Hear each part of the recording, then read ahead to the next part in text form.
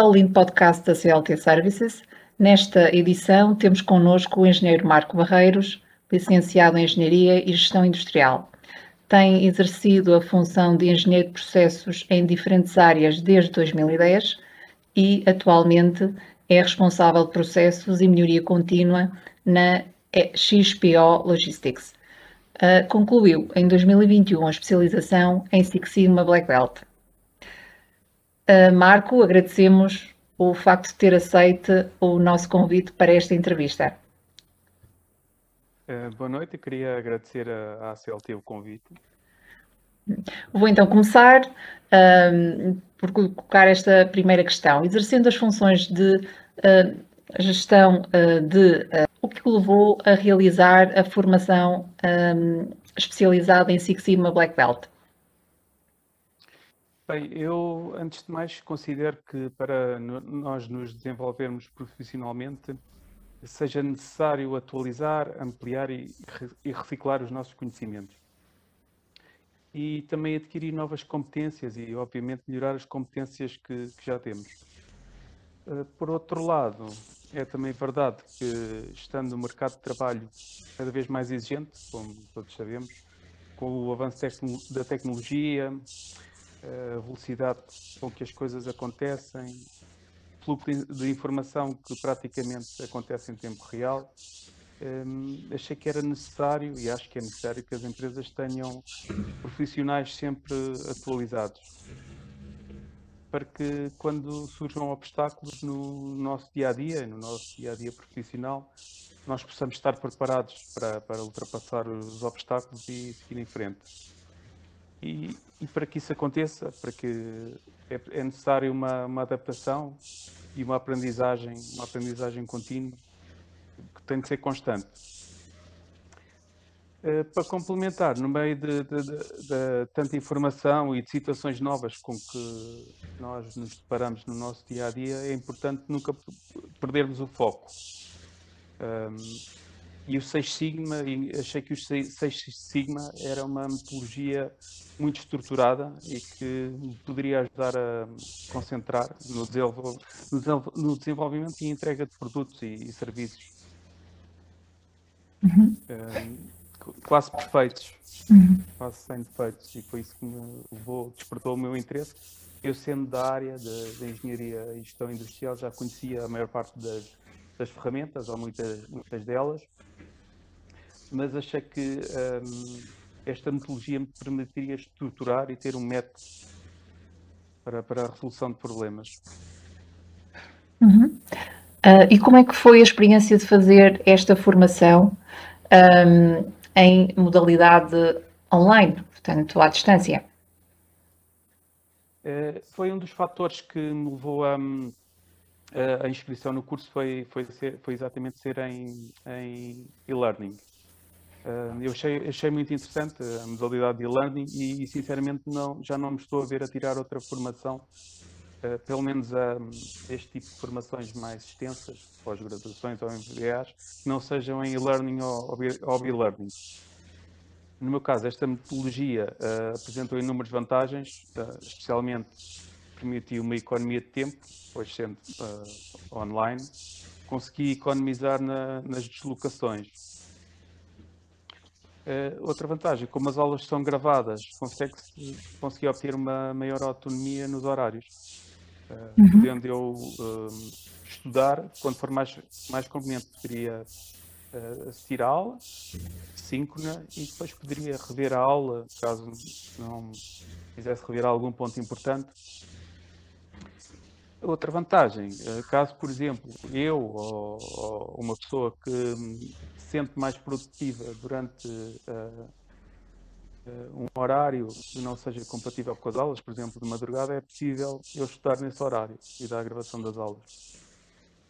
Ainda outra vantagem, eu na altura estava a trabalhar muitas vezes fora de Lisboa, tinha muitas deslocações para fora e não me permitia comprometer com uma modalidade presencial. E esta modalidade permite uma maior flexibilidade em relação às salas de aulas tradicionais, como as aulas são online, temos essa flexibilidade de assistir à aula onde quisermos, à distância. Depois, para além de tudo mais, quando em 2020 praticamente todos os estabelecimentos de ensino tiveram de encerrar, nós conseguimos adaptar as aulas, a CELTA conseguiu adaptar facilmente as aulas, mais no caso de algumas modalidades de e-learning, já estavam adaptados a esta situação que acabou por acontecer em 2020. Sim, é verdade, é verdade. Já agora aproveitava também indo mais indireto, diretamente falando do seu trabalho, consideramos que portanto, que este trabalho que realizou é uma experiência ainda de certo modo pioneira porque se de facto trata a área da restauração e o tema da redução do desperdício. Pode falar-nos um pouco das principais lições que a elaboração deste trabalho prático lhe trouxe na sua formação como Six Sigma Black Belt? Claro que sim. Em primeiro lugar, acho que se trata de um tema muito, muito atual e muito pertinente, o desperdício e, em particular, o desperdício alimentar. Uma das principais lições que tirei foi que as ferramentas Six Sigma e Lean, eu apliquei também algumas ferramentas Lean, o trabalho podem ser aplicadas em qualquer setor.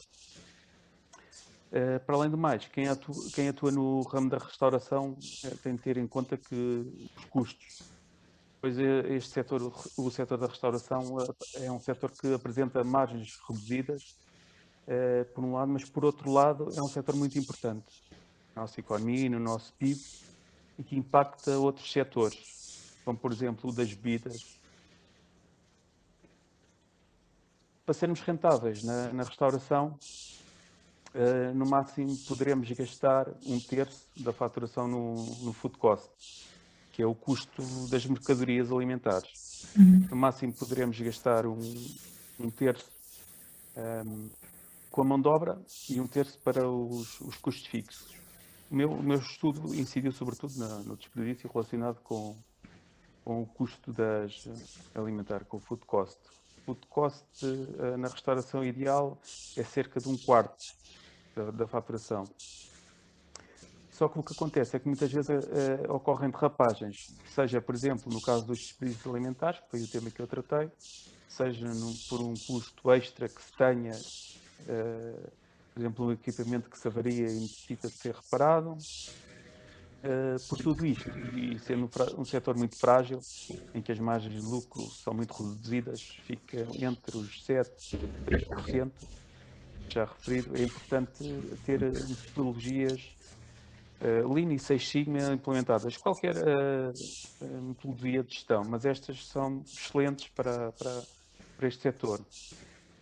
Eu julgo que este tema é pioneiro. Existem algumas cadeias de fast food, pelo menos a mais conhecida, que eu julgo que já tem algumas destas ferramentas implementadas em certo grau.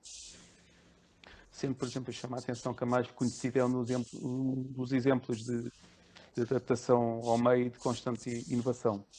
Não só nesta metodologia, mas como, por exemplo, na gestão de filas de espera e também na inovação da gestão da produção. Atualmente, aquela mais conhecida com o M, que tem o M, já produz quando o cliente faz o pedido, enquanto no passado produzia para stock.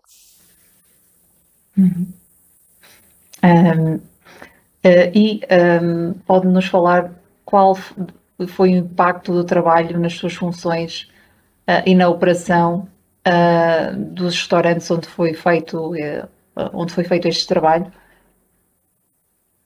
Inicialmente houve alguma resistência à implementação destas medidas, o que eu acho que geralmente acontece quando se implementa os projetos Six Sigma e Lean, mas para que a implementação seja eficaz, eu acho que é necessário envolver os colaboradores, apostar na formação contínua. A formação contínua é muito importante e, sobretudo, o reconhecimento das pessoas.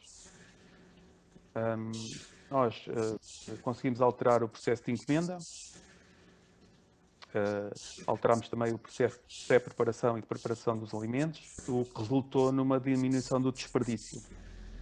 Preparámos também planos de contingência, caso faltassem determinados artigos, porque o nosso objetivo era reduzir os estoques ao máximo e com a implementação destas metodologias conseguimos ter o food cost controlado e abaixo dos 30%, como era o nosso objetivo inicial.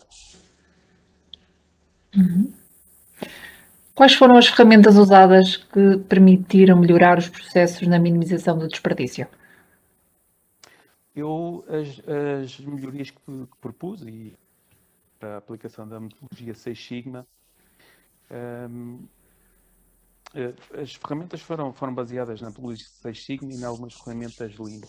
Eu concluí, na altura, que provavelmente o desperdício se deveria ao excesso de produção e à quantidade de artigos em estoque não ser a correta, que conduzia a um desperdício alimentar elevado.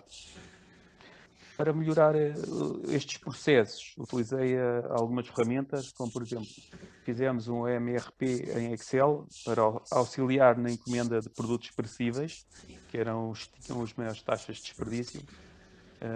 Este é mais um exemplo de como as ferramentas utilizadas, sobretudo numa indústria mais tradicional, podem ser transversais a qualquer setor e, em particular, neste.